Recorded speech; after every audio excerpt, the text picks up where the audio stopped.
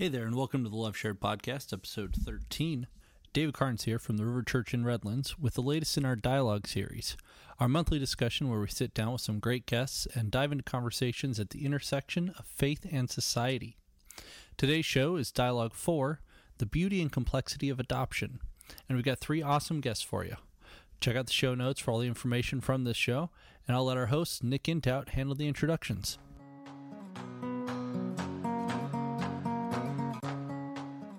So this is our fourth dialogue, and the goal is to get people talking and raising awareness about different things as a church community and hopefully maybe even as a broader community. We have the privilege and honor of having Kim Leppens and Debbie Bierman and Tom Robertson with us tonight. And so on tap tonight is a conversation around adoption and the beauty and the complexity of it. This conversation is important to the river because I think there's over a dozen families who have adopted in the last 10 years here that I'm aware of. And we have a lot of people who work in social work fields, other people who work with foster care and homeless youth. And so it's a conversation that's really close to the heart of this community. This is also a place where we have a lot of people who care for orphans in places like Mexico and in Africa, in Lesotho, at an orphanage called Beautiful Gate. And so I think for us to explore this a little further in mind and hear some stories is faithful to what God has called us to as a community. So if you would maybe by way of introduction just say who you are and why you're interested in this conversation, how it sort of intersects with the story of your life by way of intro, that would be fantastic. And we'll start with you, my good friend, Tom. My name is Tom Robertson. It's interesting when you asked me to participate in this, the first thing I thought about is who are the heroes in my life? And the ones that are at the top of the list are those who have had the courage to adopt or the courage to foster or the courage to hang in there.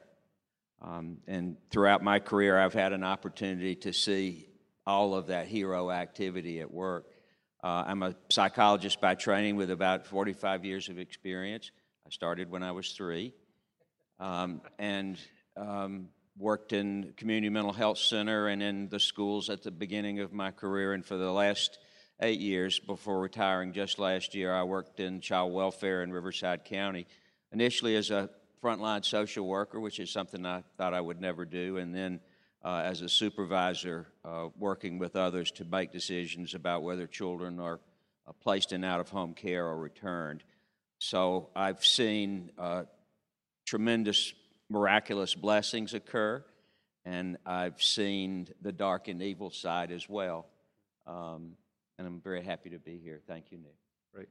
Hey, Tom, for people who maybe aren't familiar with or not aware of the child welfare system and what a social worker who worked for like CPS would do, what are some of the responsibilities? What are the phone calls that you get as a social worker that you show up at the door of a family, just by way of sort of intro so people can understand? I need to tell you, unless the research has changed, social workers in child welfare are just behind air traffic controllers in having the most stressful job on the planet.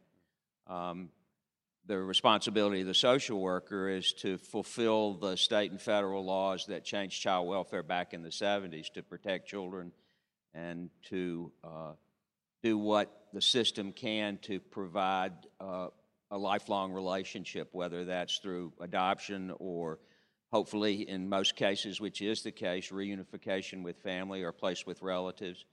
But we, in Riverside County, get about 4,000 calls a year dealing with child abuse referrals. And then it's the responsibility of the social worker to go out and knock on the door and conduct an investigation. Sometimes that means encountering a dog. Sometimes it means encountering a meth lab. Sometimes or in most cases, it comes as a surprise and a real intrusion to the family. But the goal is to, as impartially as possible, conduct an investigation, gather information, and make a recommendation either to move forward to establish a case and take it before the court, or to evaluate it out. So it's the responsibility of the worker to be that frontline assessor at the beginning. If there's a case that's open, then to work with the family to provide whatever services have been identified based on the needs that they have to reunify the family with the child if they've been removed. And you mentioned the stress that comes with being in that role.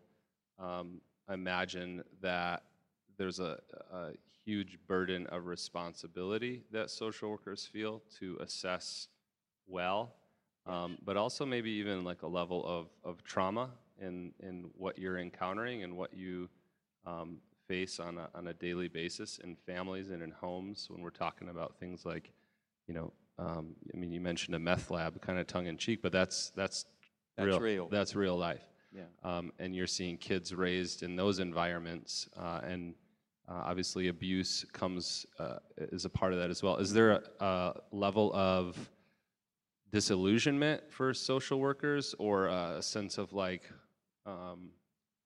In Riverside County, across California, there's a tremendous effort to build on the training that social workers have had and provide induction or additional orientation before they go into the field, and then they're carefully supervised throughout. I've worked in the private sector and the public sector, and at least where I've been associated for the past 8 years, there's a very high level of oversight and accountability.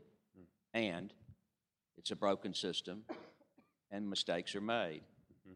But there are a lot of incredibly dedicated social workers who are out there on the front line. And in my experience, an extraordinarily large number are practicing Christians. I think called to this work because God whispered in their ear, and they responded. Well, we're really glad to learn with you tonight and excited to hear more from your perspective. Obviously, a lot of experience dealing with families, a lot of experience assessing what families need and trying to make good placements. So we're excited to hear more from you.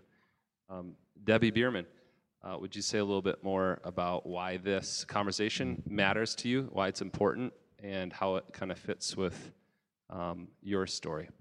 Well, I have 2 adopted children, a 19-year-old and a 21-year-old, and I also run an adoption and foster support group here at the River. The monthly meeting that we hold the first Sunday of every month in the evening, and I have researched a lot of materials to help with that adoption support group, and have discovered a lot of things that I wish I would have known years ago when my children were younger.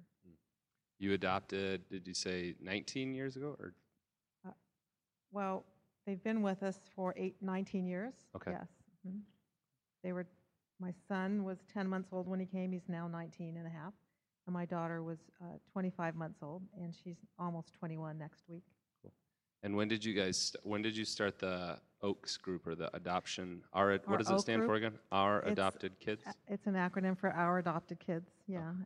We started it 2 years ago, and it's about anywhere from 14 to 20 people, and it's starting to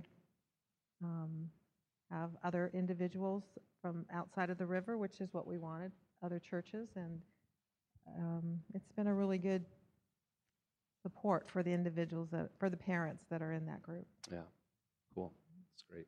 And you have in that group people who have participated in all kinds of adoption and foster care, right? Both domestic, adopting kids from the U.S. and San Bernardino County, to people who have gone overseas and have adoptions from Eastern Europe and kind of all over the world, right? That are all right. part of the same part of the same yes. group. Good. Mostly domestic adoptions, but we do have a couple of families that were international adoptions. Yes. Good. And you're also kind of in the process of discerning and just caring for other kids as well. I mean, kids who are in a place of not having a home, and you and your husband are just caring for them and providing space for them as well, right? Well, we hope to bring home a 9-year-old, which is a friend of our family that we knew for some time that we hadn't seen in a couple of years, but we hope to bring him, if everything goes well, we hope to bring him home mid-June. Yes. So it's not something just like that's a part of your past, but you're in the middle of it right now. Yeah, when God calls you to do something, you try to live out your faith by answering the call, and that's what we're doing, yes. Cool. And by the way, in San Bernardino and Riverside County, we need about 7,000 more Debbie and Don Biermans to meet the need. That's in 2 counties. 7,000 kids that are currently waiting to be adopted or in the foster system? Adopted or in the foster system. Wow. All right. And Kim Leppens, this conversation is important to you because you were one of those 7,000 kids. Yes, I was, and I want to say right off the bat that my social worker was probably one of my major heroes. He was my first hero. Sorry, but I remember it so vividly. And yeah, the system is broken, but I'm yay social workers. You know, tough job. So yeah, I grew up in the system. I was taken away from my biological mom and my abuser when I was 12. And grew up in the system and left the system shortly before I was 18. I was bound and determined because the foster parents, I don't want to disgrace them or anything, but you know, they were not very good nurturers at all. In fact, it was come to Jesus, or you're going back to McLaren Hall, and they made me feel like I was a hoe, you know, like I invited the molestation, and my actual foster dad actually tried things with me as well. So it was not a real positive experience. I had, you know, when you're taken away from your biological parents, you have this wound and you have this constant thing that follows you to want to be accepted. And, you know, God gave us the need to be, we were born with God-given needs to be loved and accepted and approved. And they would always, you know, dangle the adoption carrot. If you're good, we'll adopt you. And apparently I was never good enough because they never adopted me. So I grew up with that kind of thing. And that followed me for years.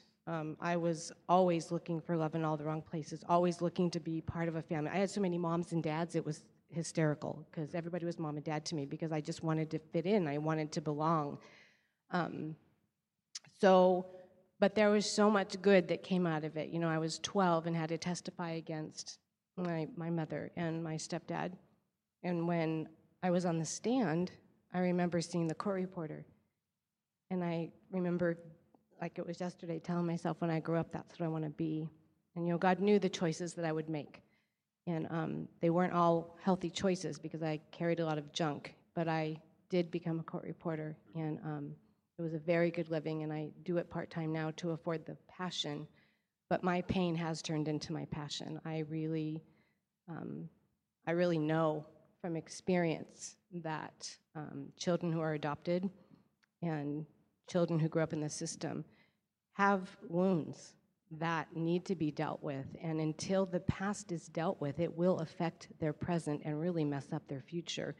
And so that's what I do. I'm still like shocked by it because I just wanted to write a book, and so now I'm on my 9th book and trying to help broken people learn how to thrive in life and love, because that's what God's plan was for us, to have abundant life and to have it joyfully.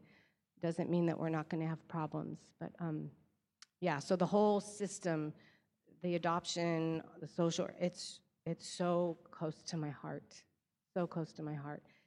And I'm not a victim anymore. I am a victor, but there's still sadness. There's still, you know, you go there and you think about it. It's not that I'm stuck there. It was a painful time. It was a painful time. So I really have a heart for people that are broken. Very like a huge heart. Sometimes I ask God to take that heart away because it's exhausting. But here I am. Yeah, thank you, and thank you for being here. And yeah, on behalf of probably students and people that you'll never know that you've connected with and touched and given hope to, just thanks for having the courage to share your story, and we appreciate it.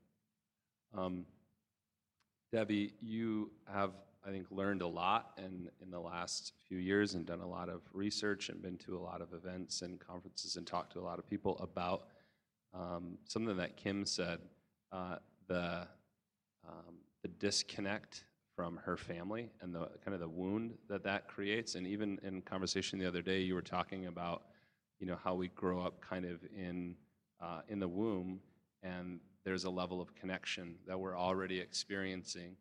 Can you say a little bit about that? I forget what Sure. you called it. I read a book called The Primal Wound, and it's written by an author, Nancy Verrier, and she is the mother of two girls, one adopted and one biological. She has a master's degree in clinical psychology, but she writes and lectures about the effects of early childhood trauma and also what can happen when you're separated from your birth mom. And she, like I said, she refers to it as the primal wound. And she says it doesn't matter how positive the setting is, how positive the separation is, maybe 30 seconds after you're born, that there was already a connection there with your birth parent. And when you are separated from that birth parent, that birth mother, that there is a wound that happens in that person. And we've learned a lot about that, and we've talked a lot about that in our adoption support group.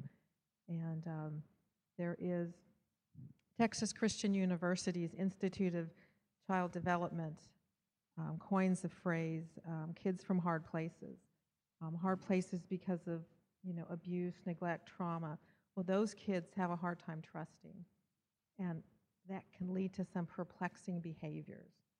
And we talk a lot about that in our support group also, and how to get around those. But TCU created what's called trust-based parenting, and it is trust-based relational intervention is the relationship that you build with the child who has trust issues. And it's very, very interesting and very, very successful. And the lady that, the scientist that actually created trust-based parenting, Dr. Purvis, passed away last week. So we've lost, we lost a tremendous advocate for children from hard places. She's actually the person that coined that phrase.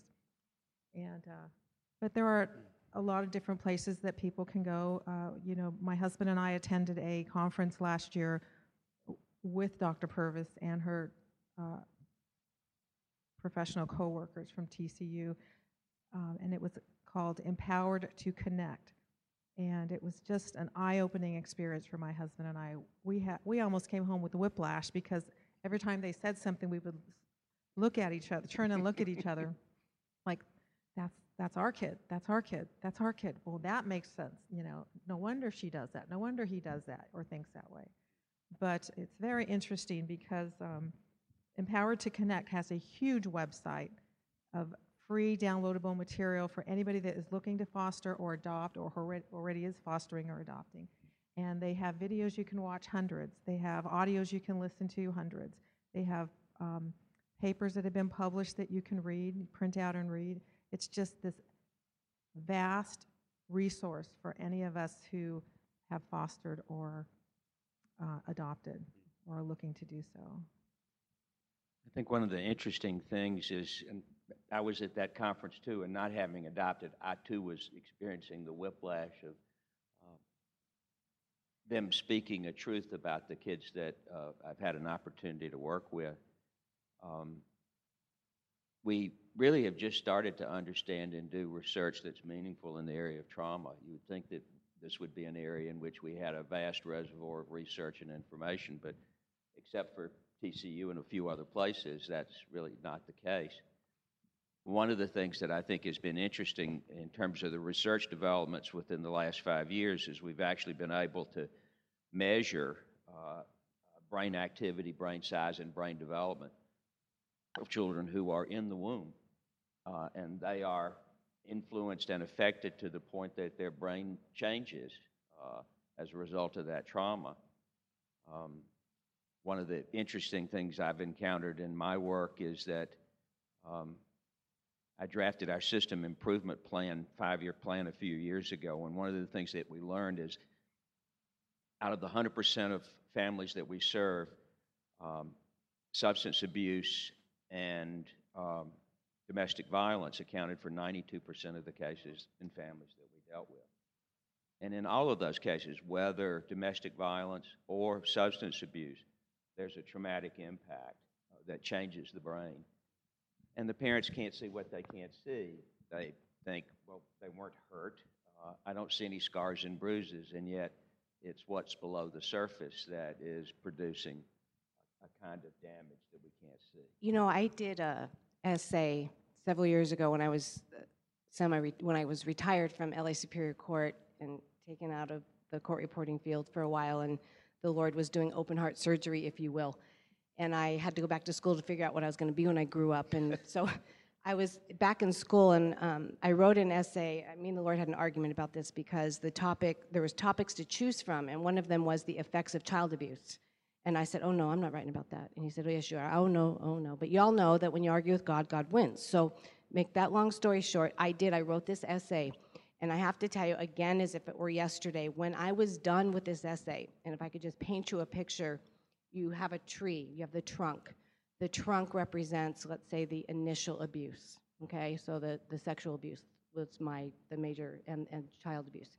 So you have an effect from being molested or physically abused. Well, then that effect begets some effects. And then, well, we've got another effect over here from the child abuse, which is bringing more effects. So pretty soon you have this big fat tree full of all these branches.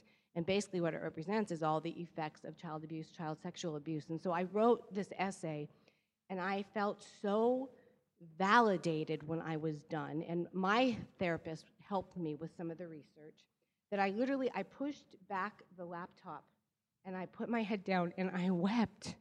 I wept for, I was angry. I wept because I was so excited to finally figure out why I was so screwed up. I wept because, that's why I did what I did. And I felt... I'll never forget it. And so I had named it The Girl, the Box, and the Pieces, okay? And so, like, picture, you have a jigsaw puzzle. If you pick up the pieces that are all together and they all beget one another. And so when I turned it in, I'll never forget this. The professor was an atheist, and I loved her. And I really loved her. It was okay that she didn't think like I did. I finally had turned that corner in my life. And we had a really good rapport. And so I remember giving her that essay, and then a few days later getting it back, and she turned in front of the entire class and she said, "And you?" And I was like, "What?" Mm-hmm. She said, "Do you know how many essays I've read about child abuse?" And I was like, because she was like kind of yelling. She was very opinionated, loved her to pieces. And I said, "I'm sure quite a few." And she'd just gotten her doctorate, by the way. So she was quite knowledgeable. I said, "Quite a few." And she said, "I have never understood it until I read your essay. You need to write. You will change people's lives. I need to find her. I need to tell her." She had no idea that she spoke into my life. I also, the last day of class, gave her the Cause for Christ, or the Case for Christ by Lee Strobel, and I gave her the 5 Love Languages by Gary, what's his name? Chapman, because she was getting married. But let me tell you something. That last day of school, she said to me, she grew up in a very strict Catholic home, and so I understood why she believed what she believed, even though we didn't agree with each other. And she said, "I rarely see Christians live out their faith like I see you live it out." Wow.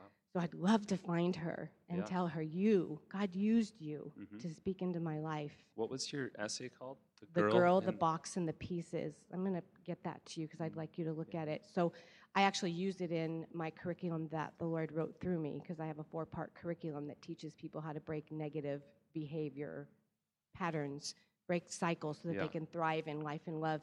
And so I use that as an introduction to help people understand, one effect begets many more effects, and those effects beget effects. And so it becomes a little bit easier to understand why we do what we do. And don't get me wrong, it's not justification, Right. it's clarification. Right.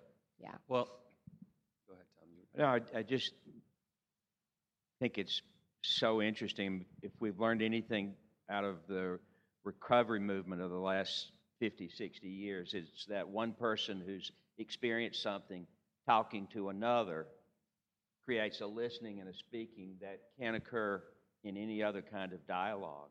It's your speaking about your own experience makes it possible for people who've been through that to hear it in a different way. And I see it in the Oaks group so powerfully, where that group of folks who've adopted or are fostering can speak to one another from a place that the others in the room can hear very powerfully, because it's something that they share deep. And it's such a great program. Ministry, I should say. Excuse me. Thank you. So, yeah. So your support group. Do you think, as you take Debbie Bierman 18, 19, 20 years ago, and if you would have known that, I mean, essentially, like what you said earlier, we can put people in great environments, and we can love them, and we can come around, adopted kids, and yet there's going to be a whole world and a whole mountain of challenge and obstacles that, that God is going to have to lead them through in order for them to find wholeness and healing and, find who they are in relationship to God and others. If you would have known that, do you think that would have discouraged you as a adoptive parent? And I'm asking that because I think that there are people who consider adoption for the romanticized view of it. Oh, we're going to adopt a little boy or a little girl and bring them into our family, and then our family will be 1+1. But then maybe they come into contact with something that's not quite that ideal, and it kind of scares us away a little bit. So I don't know, just for you, do you think it would have altered you, had you altered your decision 20 years ago, had you known? No, I think I would have been far more comfortable going into it, because like you just said, we romanticized the adoption. Bring them in, love them, provide them with a good church family, share your Lord with them, friends, family, and they're just going to grow up and be, they'll be fine. But as we know now, because of the primal wound and because of trust issues and a whole lot of other challenges, that we should not have raised our children like our friends raised their children, because our friends' children were not adopted. They didn't have that separation from their birth parents.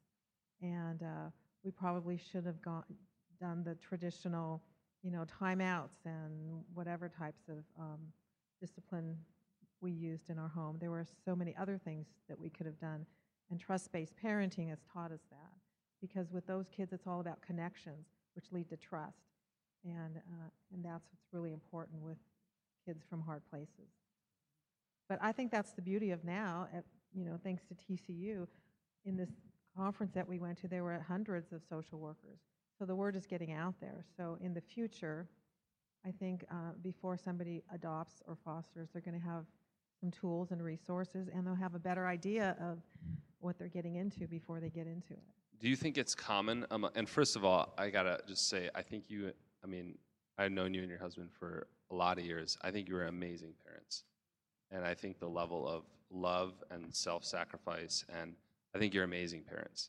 And so, anyone can look back and say, oh, I would have done this and did this. And certainly none of us are perfect, but I think you guys loved your kids incredibly well and love your kids still incredibly well.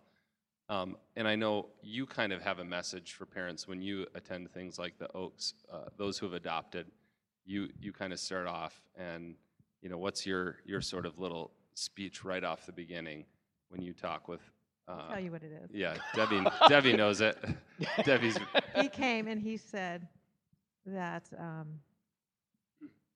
we were all great parents merely because we have adopted children or foster children. That taking that step and agreeing to be that to that, be a parent to them, makes us good parents, right? Is that what you said? Absolutely, absolutely. You know, I would often encounter adoptive parents when they're ready to trade their child in. The adoption looked great at the beginning. They would come back in and say, well, I wish you had told me that there were going to be these kinds of problems. And sometimes they actually were told, and sometimes they weren't told. But when you adopt, it's not like you get a return policy. And the level of trauma that experience reintroduces to children is unimaginable. And at the same time, my heart goes out to the adoptive parents who are dealing with a situation that they couldn't imagine. I'll give you an example. Incredible mother, adopted a child at the age of 3 through Riverside County. Did very well until the age of 12, and then she started sneaking out of the house and eating trash out of garbage cans. And then she started pulling the hair out of her head, and she pulled teeth out of her mouth, and she pulled her fingernails and toenails out. And you cannot imagine the level of trauma for this loving mother who had given and devoted her life, literally, to this child. And coming back to us, not for a trade-in or a return policy, but to say, help me. And sometimes we can and sometimes we can't. But there are no guarantees, are there, Debbie, when you move into this process? No. But I think it's getting better. I think there's a lot of good resources out there. You know, I picked up a book, in fact, I have it with me, called Adoptees Coming of Age, and it's written by Ronald Needham, and he is a Calvin seminarian who is now a pastoral therapist. I can't remember the exact. Yeah. And his book was just A Shrink for God. I guess his book was just incredible, and a lot of these books and websites that we're talking about now, we can put a link on our website. But there's some really good books out there that we have covered in our adoption support group, in our Oak group, and so we'll make sure that anybody who is interested has access to those off our website or on our website. Sorry, I was looking for this quote that I read earlier today that I wanted to share that goes along with what you were saying. Because I think a lot of adoptive parents probably, like the woman that you just described, who, you know, has taken a huge risk and risked loving somebody that she can't control. And, you know, parenting is like that, but especially when you're inviting somebody who has this traumatic experience into your life and saying, we want to call you family, right? Mm-hmm.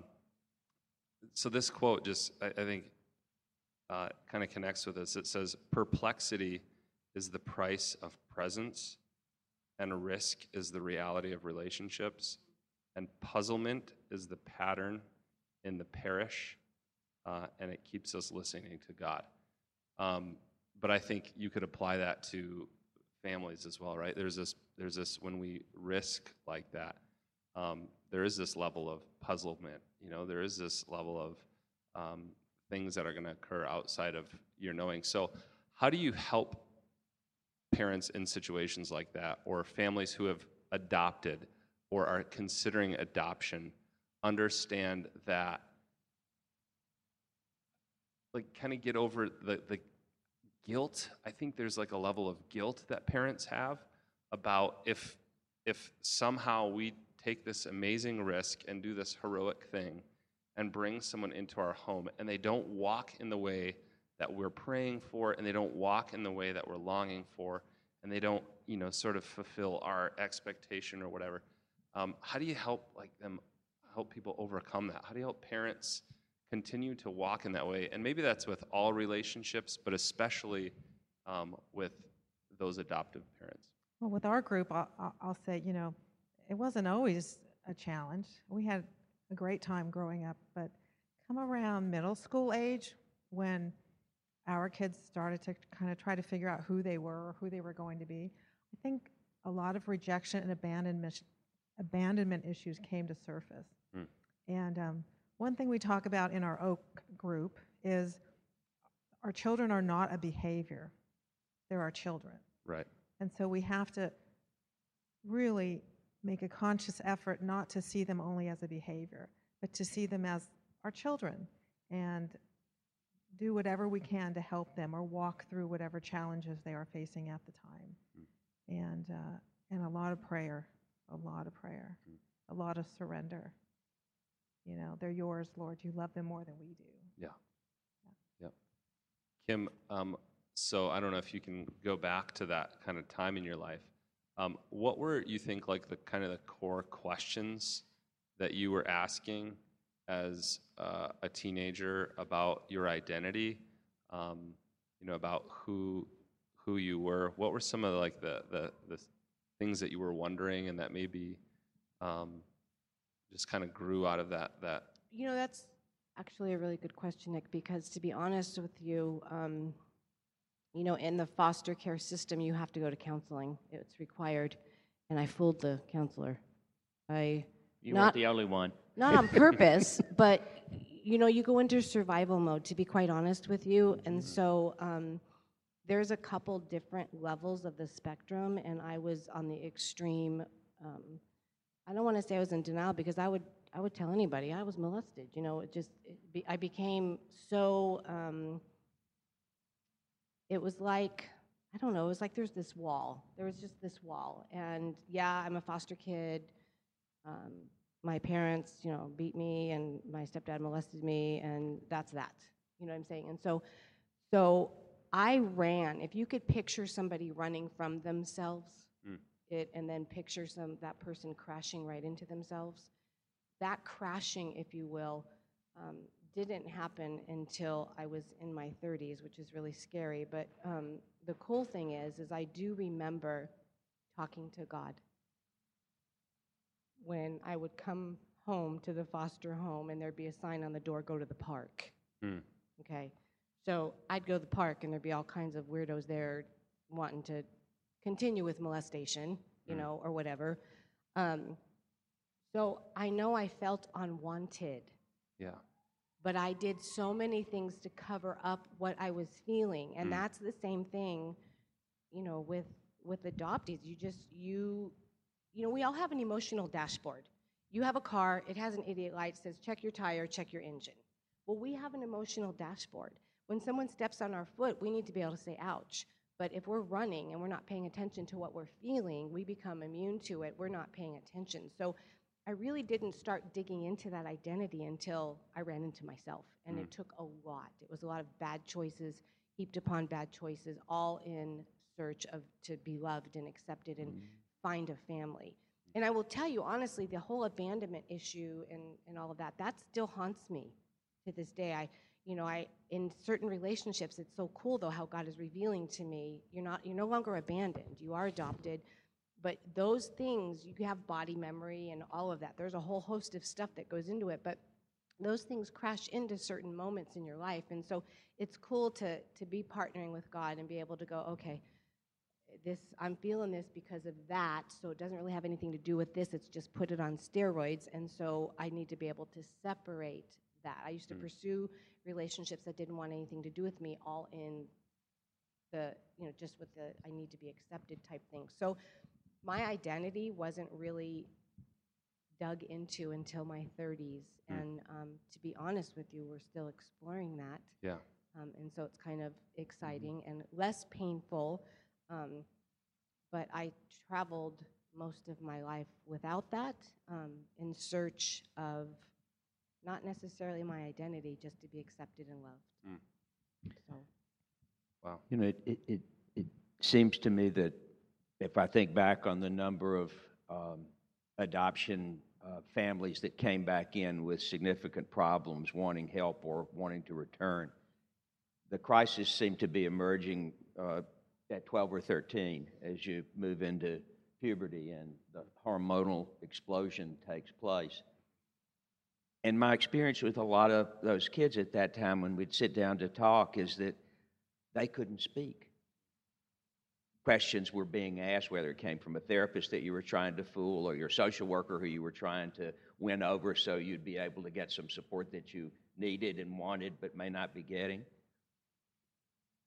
But one of the things that I would often do when they would be shut down is I would ask them permission to be able to speak for them. And what I would say is, I don't have a lot of answers to your questions. I don't really know who I am or why I'm behaving this way. I got feelings inside that I can't even express, but they are screaming to come out. And I don't know who to turn to. I'm disappointing you. I'm screwing up at school. My friends are not my friends. I can't fit in. And I'm lost, and I don't know where to go. I mean, it's hard enough for me as a, I can't say reasonably normal 8th grader, because I wasn't, but to look back on that and have the layers of trauma and abandonment and all these other issues laid on top of that. I look at these kids and I think, man, I'm in awe of them that they're able to sit in a chair and be in the presence of this room. They're completely unaware. Yeah. All they know is there's just all this mud inside. They have all this anxiety and all this anger and all this whatever. And so you'll do a myriad of things. You'll self-medicate, you'll run, you'll be an overachiever. And I was all of that, you know what I mean? So we've got a little grandson that we have guardianship over because my stepson got into drugs and stuff, and so there's an abandonment issue there, and so he's up with his other grandma right now. But I will tell you, he's 6 years old. Yeah. And that little boy, anger is starting to come out. But I want to answer your question, even though you asked it of her, about the whole, the effects and stuff. He's 6 years old, and I get scared for him because he was abandoned by his mother, and his mom's in jail, and all of that. So I get scared for him, but I know in my heart, first of all, God's on the throne. And we have been loving parents for him. We've been Nana Mama, or Mama Nana, and Papa, So, and we've gotten to give him a foundation, and now he's with his other sets of grandparents. And so this kid has been extremely loved. So will he have problems when he gets older? Absolutely, because there's issues there that we can't fix. The actual separation, we can't fix that. So there are going to be issues and mountains he's going to have to climb and things that he's going to have to overcome. But I have to believe in my heart that because of the foundation that a bunch of us have given him, his mountain won't be as hard as somebody else's who didn't have all that. Right. Like her kids. Yeah. You know what I mean? They were incredibly well loved. And yeah, sure, there's issues there and they're climbing mountains. But because of the love that Debbie and Dawn have given them, they're going to be okay. God's going to come through. You really speak to something that came out of a conversation with my sister, whose best friend has adopted 3 children from the Ukraine. And I was asking her today, so what do you think it would be important for me to share with people? And her number one was, you cannot do this alone. You simply cannot do this alone. It's going to take extended family, the other grandparents. It's going to take a church community. It's going to take friends and others to come alongside and walk with you, whether they're the Oaks group or whatever else. Mostly God, mostly prayer, but that as a doorway to the other resources that you need in the physical world. But if you're trying to do this alone, that's what I saw coming back in the door to give us back the children that they had lovingly taken, who thought they were going to be able to, as you said, going to love them to wholeness. And it comes down in some ways to whose needs did they think they were going to be meeting when they made the decision to adopt? Was it their need to have the child and be the loving parent, or was it a focus on the child's needs, whatever that might look like and emerge as time goes on? Because it's a grand mystery. Yeah. One of the things we discuss in our adoption support group is how important it is as a parent or parents to initiate conversation about your children's birth parents, even if you don't really know a lot about them. And our children have always known that they were adopted. I'm not sure they really knew what that meant 100% until probably 4th or 5th grade. And there's a saying in one of the books that I've read that most children love their adoption, they just hate their relinquishment. And that's what sticks with them. Why was I relinquished, right? But there's so many things that you can talk to your children about that we didn't know about until recently, but, you know, maybe somebody has a great athletic ability or a great artistic ability or big, brown, beautiful eyes, you know.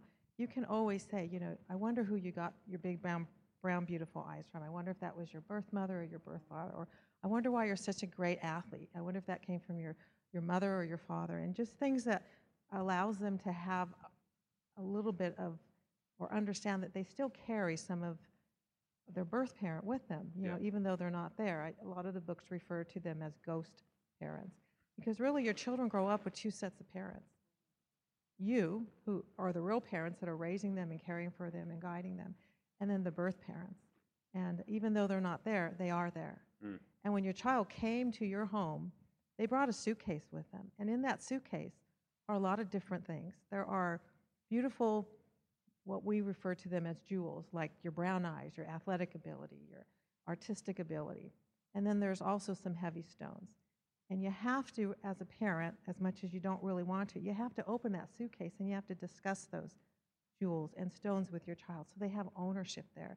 And so as they get older, those missing pieces of the puzzle aren't so detrimental to who they are trying to become. Yeah. You know, Debbie, honestly, moving into this field as a frontline social worker, one of the things that startled me the most during the first year or two was that regardless of the level of abuse, whether it be sexual or physical, I'm talking horrific abuse, that there was always that desire to connect with their biological parents. Crazy. It never goes away. And that's that little child in you that always wants that relationship with your mom or your dad. Mm-hmm. And I was no different. I lost my biological mom. Mm-hmm. December will be, I think, 7 years. And I will tell you, I did not have a relationship with her until 3 weeks before she passed. And I wrote a story called Happy to be Sad, because I was so glad it happened when it happened, because had it happened earlier, I wouldn't have been happy or sad that she was gone. I would have been happy. But I never gave up that hope of wanting, even though she did all that stuff, I never gave up. They don't. That is that little child in you that just always believes, just like when there's a divorce, the child always thinks maybe they'll get back together. I mean, I experienced that with my little guy. Well, he's now 30-something. So they never give up that. They don't. I had to say that. That's why we talk about not ever saying anything really bad about the birth parent, because they'll own that, and you don't want them to own that. You want them to own the beautiful things, the positive things, and then be able to discuss the not so positive things, you know, drugs, abandonment, things like that. And, you know, I have one of my children was with her birth parents until she was 8 or 9 months old. And then they left, and she often says, you know, why was I, you know, was I such a bad baby that they left? And we try to say, you know, it had nothing to do with you. It had everything to do with them and their demons. And but that's still something that, if you think that way, you have to go to somebody to help you work through that. But you and Donna occur for me as the ideal parents because you've been open to that. The second thing my sister said to share was, please don't have any secrets. Yeah. I mean, my sister and I grew up in a family of secrets, and we still carry some of that baggage, Kim. Yeah, we tried not to have secrets. That was the advice she would give to families. Was the advice? Mm-hmm. Don't have any secrets. Yeah, be open and honest as you can about age appropriate.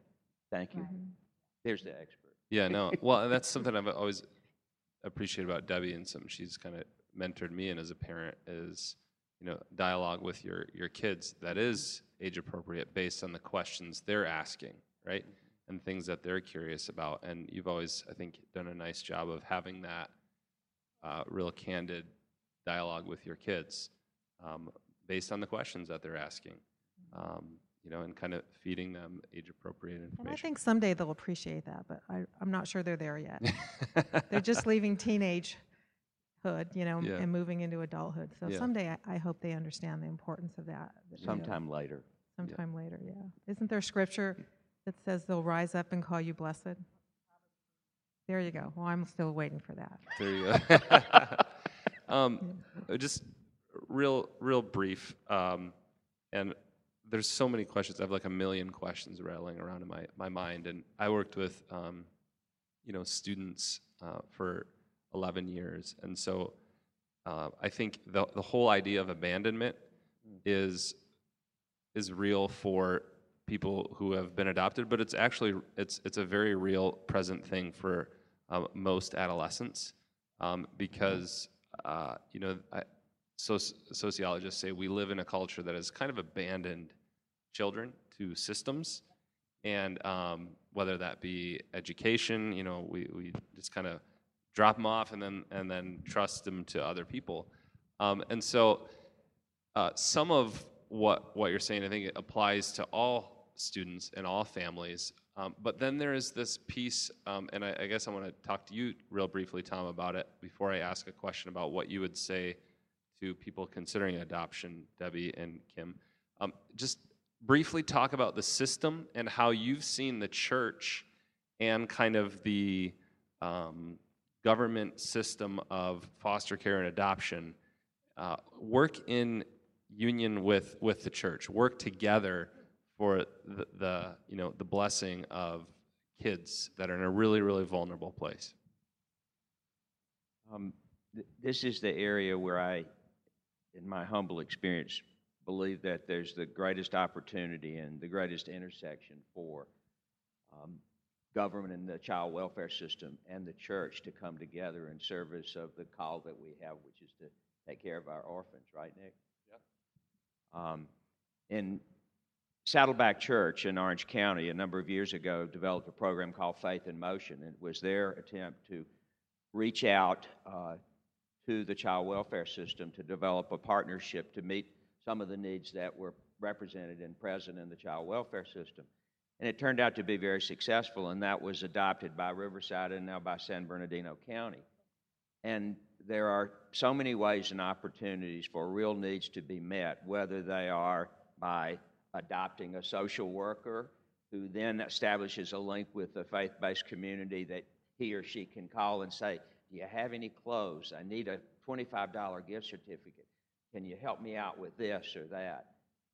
And also, can we pray for you as the social worker? Mm-hmm. Powerful connections made, drawing need and resources together. And it goes from there, providing scholarships for summer camp. I mean, there are limitations because of privacy that make it difficult for the church to have necessarily a one-on-one relationship with a child and family. But there are many, many other needs that can be met. I think historically it may be that the church may have decided, well, this is what we want to do or what we can do. And it seems to me that what's working better is for us to approach it in a different way and for the church to reach out to child welfare and say, what is it that you need? What is it that your social workers and families and children need? And how can we help to work with you to meet that need? Yeah. My history is not great, but from what I understand, orphanages were initially kind of a church-initiated, led movement, right? Mm-hmm. It was Christian communities that were caring for, kids that were abandoned, mm-hmm. and then at some point that became kind of a state role, and the church almost, excused itself from mm-hmm. that call or mm-hmm. from that, that mm-hmm. calling. Yeah.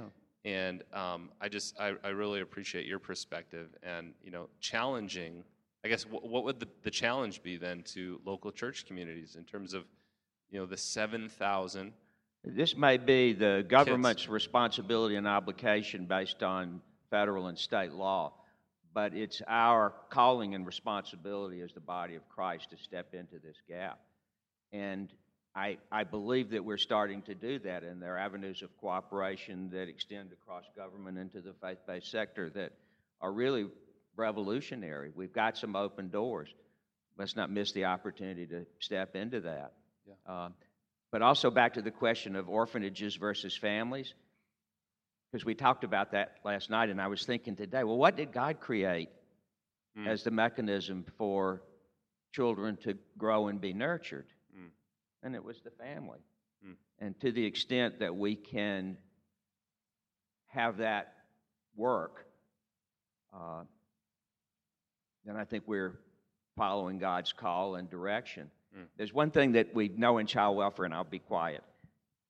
Based on a lot of the research that's been done, there's one thing that we know, and that is if a child can develop a lifelong relationship, that's the variable that makes the biggest difference in their life going forward.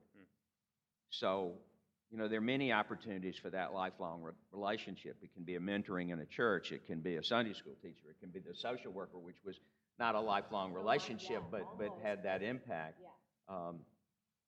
But it may seem like a small thing, but it's everything in the eyes and life of that child. Yeah. Beautiful. Thank you. So, Debbie, Kim, Tom, feel free to jump in on this as well. I know of a number of families who have, the idea has crossed their mind, hey, maybe we'll adopt. What would you say to that family? Or what would you say to a church that was looking to see adoption be a part of the identity of its people? What would you encourage them to consider and to think about prior to taking those steps? Well, we do have a young couple here that have asked Don and I about that. Don Bierman, my husband, and I about that. And we took them out to dinner, and we talked a little bit about some of this that we're talking about now in trust-based parenting. And I did give them a DVD of kind of an overall view of trust-based parenting and said, I would never try to talk someone out of adopting or fostering. It's a wonderful thing. And we're called by God to do that, right? We ourselves are adopted into his family. Right. But try not to go into it blindly. Try to get as much information, read, go to Empower to Connect, attend a conference, and do all of that, and still make the decision to do it, but go into it a little more prepared than we did when we were back then thinking, oh, this will be great, like you said, romanticizing the adoption. So, yeah. That's good. I would have to concur with that. I know the whole financial issue, not that they got paid a whole lot to do what they did, but it never got put back into us. I mean, I started working when I was 13 years old. So I would say, really check your heart and get educated. Just really surround yourself. You cannot make an educated decision without education. Yeah. You can't. So just really check your motives and, check your reasons and get educated. Because like you said, there's a need that's being fulfilled also. When you want to adopt, there's a need in you also. And recognize that, and there's nothing wrong with that. Right. But that can't be the driving force, because you don't want to wind up disillusioned, which is what he's talked a lot about as far as parents coming up and saying, I don't want to give it back, but, holy smokes, I had no clue. So, And every child that is eligible for adoption or foster will have that wound. Everyone. It's just going to be there. And I truly believe that just through the reading and the research that I've done. And if you know that in advance, then you have, when those challenges come up, you'll recognize them and say, okay, how are we going to handle this? Or if you sometimes you can handle them before the challenges even occur. We dealt with them years later. And I'm not going to say it was too late. I think the knowledge that we've received just in the last year, not only can we help our own adult children, but those in our group also as well. Yeah. But it's just really important to know what you're getting yourself into. Yeah, because in any kind of stressful pregnancy, it doesn't even have to be where there's relinquishment. If you yourself kept your child, but you had a stressful pregnancy, a lot of these situations, a lot of that brain chemistry can change. If you gave birth to a child that was in ICU for 3 months, same thing. They show that the brain changes that have occurred. And but that's okay. You can get around that. You can learn and help your child through those whatever challenges will come as of Didn't as of TCU those. say it was like 1 month for every year of their life once they really started retraining the brain, so to speak? It's 1 year for every month of their life. And of course, I didn't start till I was 30-something, so holy moly, this is why I'm You've still... been a fast learner since Yeah. then. though. Okay, okay. I don't Kind know. of a hard one. We haven't mentioned, but Kim runs Chicklet Power Ministries, and her passion through these trench classes that she offers are to help adults get rid of that baggage from trauma, abuse, neglect. And she's doing a great job, and those classes are held here at the River. But anybody that's listening here can go to Chicklet Power Ministries and go to her website. She And also there's something coming up real soon, too, I believe. It's a week from tomorrow. Starts a week May from tomorrow. 5th is a Trench 1 class. It's actually part 2, and we're going to be dealing with despair, which is obviously a lack of hope, and we're going to be dealing with rage. But we call it anger because no one thinks they have rage. No, I think, Like a simmering pot on the stove. You know, Yeah. every little thing goes in there. A 3 becomes a 10. yeah. As I was thinking about coming today, this afternoon, it seems to me that sometimes when I'm given an opportunity to hear a question posed to me, it's more beneficial than providing an answer I think that's going to meet someone else's needs. And so I did a quick hit of some of the questions that a prospective adoptive or foster parent might consider. Are you able and willing to embrace the mystery and uncertainty? How committed are you? Whose needs are the priority? Your needs, the family's needs, or the child's needs? How are you going to measure success? Of course, the answer for me is if you're thinking about measuring success, probably might not want to go into this anyway. Have you considered fostering first? What level of risk are you willing to take? How much adversity have you faced in your life, and how prepared are you to deal with it in the life of another? Have all other family members living in the home bought in? Have you met with other adoptive parents across the spectrum, those who've had wonderful, redemptive, healing experiences and those who've had a tough go of it? Are you willing to consider long-term fostering? Maybe that's a way to step into it. Are you willing to commit to a lifelong relationship? What are your expectations of the child and the adoption process? Are you willing to consider an open adoption that will pull in the bio family? Are you prepared to move forward to the point of adoption? This would be in the child welfare system. And at the last minute, a relative steps up and the child is placed with them. Now, I had that happen 5 times in the last 18 months I worked in the system. And I've never experienced anything like that before in my life. The level of disappointment. The pain and torture that the prospective adoptive parents feel, the bond that's present with the child being pulled from a placement they may have been in for 3 years. And yet the system is geared to give priority to the family. And sometimes families don't know that the child is up for adoption and available. So there are no guarantees all along the process, but there are also no guarantees after you've walked up right to the door that it's going to be open. Yeah. And I'm not trying to discourage No, people, Nick, in any way. It's just that's the the reality reality, of right? the That's system. the You know what? non-romantic I had view. an attorney tell me once, love your children as much as you can today because they may not be here tomorrow. And he says, I don't even have adopted children. My children are biological, and that's what I do. Yeah. What's interesting, those questions, like if you would rephrase them a little bit, you know, I was going to close with a question about how do you feel like being involved in the adoption process has shaped you and shaped your heart and shaped your ability to love and be loved. But the list of questions that you just read, you know, could really, I mean, it really applies to just our faith in general as well, right? How deeply are you willing to go into the mystery? How willing are you to love people if they're not going to love you back? You know, how much ambiguity are you willing to embrace?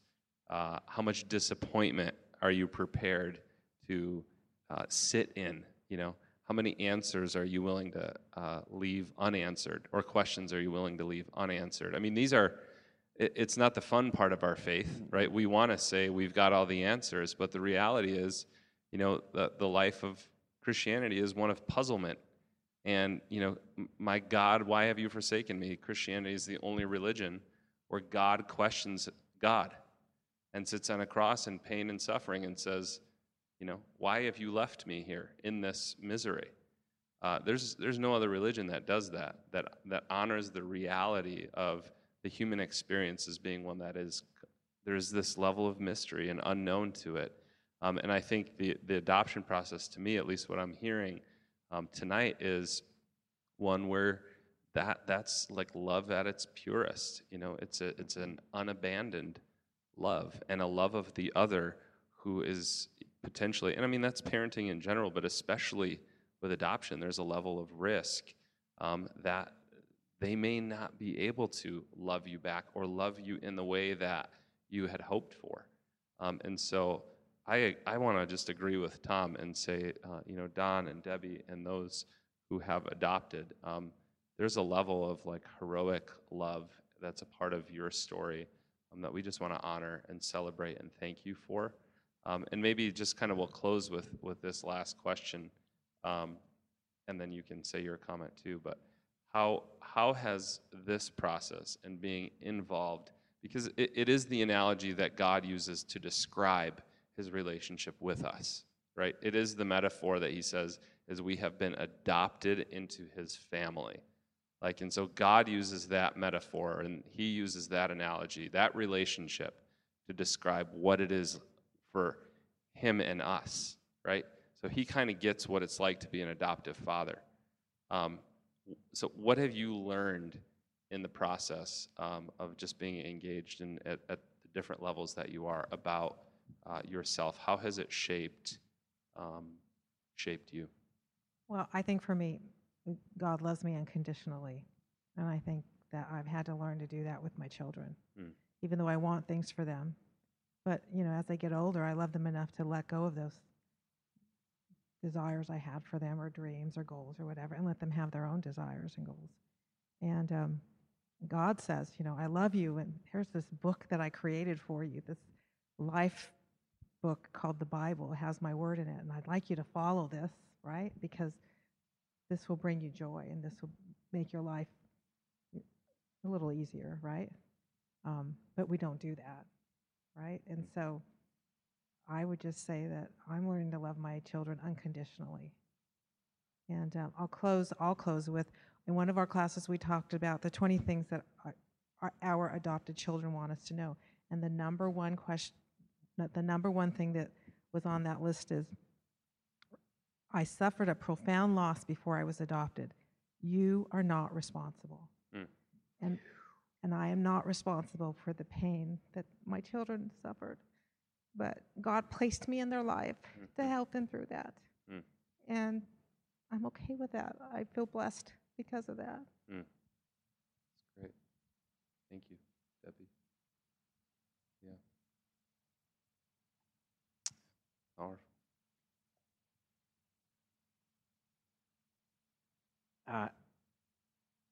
One of the things that's been hard for me in my life is to see God as a father, because I was fatherless. And it's been a lifelong challenge. But one of the things I've come to realize recently, and maybe it's a different way to look at grace, is that he's actually allowed me to make mistakes.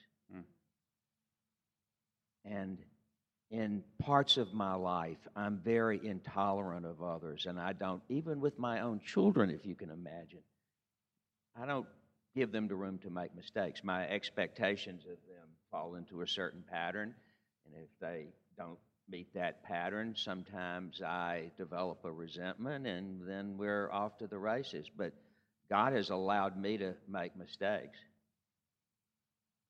Maybe that's the way we need to look at all of our children, but especially this most vulnerable population.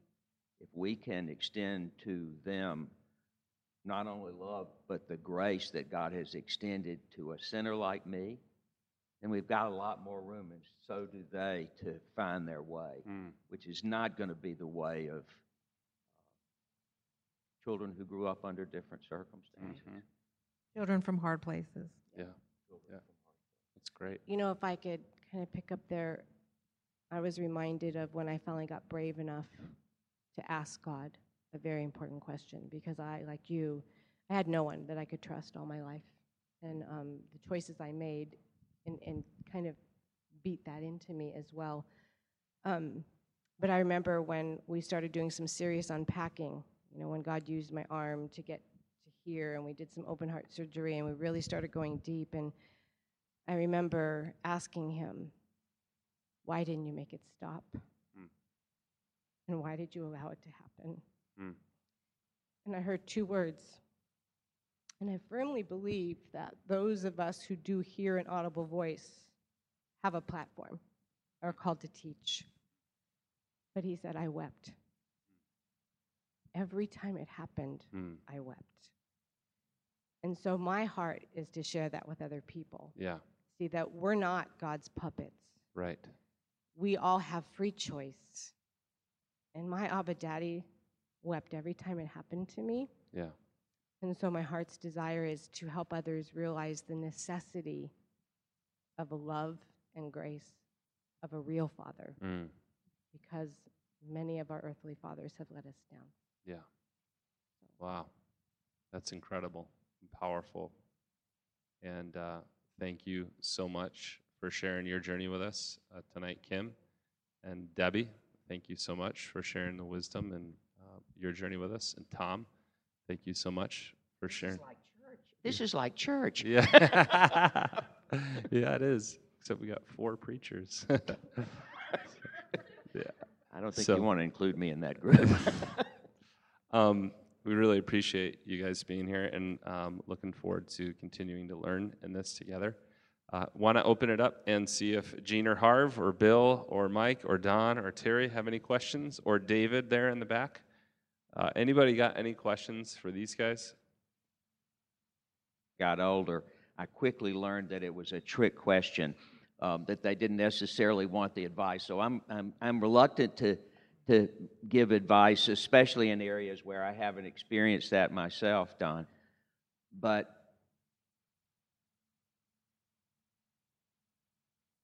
they need parents. They need a fully participating father who loves and sets limits and engages them as they would their own biological child, that prays with them, listens to them, comforts them. The third thing that my sister said today about when I asked her, so what is it that you would recommend as advice? And the third thing she said was they need to be held a lot. And I found in my experience with this population that sometimes the touch is far more powerful than the word. And just to be held, because it speaks in a physical way to what they missed as they probably didn't have that opportunity to bond with their own. Can I say something to Don? Would that be okay? Please. Because I would say, you know, besides all the education and everything, but I know it must be hard watching your wife get lost in the emotion of it sometimes. And I would say definitely continue to learn how to comfort your wife, first of all. But second of all, don't lose your voice. Because we need men to have their voice. But we as women tend to trample all over the men. And we complicate you. So don't lose your voice. You're probably really simple people, so we shouldn't complicate you. Okay, now a question for you, Deb. This is a risky situation. You know Yeah, that. this is not one I'm really proud of, but I think it's important because I think you know, to some degree I'm kind of every man, right? I think Yes. I'm fairly representative of a lot of men. So, what effect did my not praying for you have on you and your children? Well, I've learned recently, at least within the last year, that because of the challenges in raising adopted children, that the enemy was there a lot. And I sometimes parented in oppression instead of freedom in Christ, right? And I'm a lot better with that now. God has really worked a lot in me lately. But there were times when prayer would have been great, but there were times when I felt like part of the oppression came from him, because he didn't understand it either, and he wanted to fix it. And it's just not something that you can fix. It's something that you have to, like TCU, Texas Christian University says, it's all about connections and trust. And so it wasn't about fixing. So I guess I would say sometimes the oppression came from the enemy. Sometimes the enemy used you to oppress us as a family. But we pray now, and so it's really helpful now that we pray together and uphold each other, because sometimes I'm weak and he's strong, or I'm strong and he's weak, and that is a good place to be. Yeah. I think one of the things that I have to remember is we're not in control. And maybe it's arrogant of us to think that God's only going to step in and do his work when we pray to him. He's always with us and never going to forsake us, always had that covering over your family, whether the request was coming out of your mouth or not. That's what I believe. And look at where you are today. I mean, it seems to me there's evidence that God provided for you everything that you needed just when you needed it. It might not have been the way you wanted it, but just when you needed it, just in time, he was there. Praise God. Yep. He's a good, good father. Yep. Amen. We will close with that. Thank you again for being here tonight. And thanks especially to our guests, Kim Leppens, and we'll make sure we put a little link to your website, and Debbie Bierman, and Tom Robertson. So we love you. Thank you very much.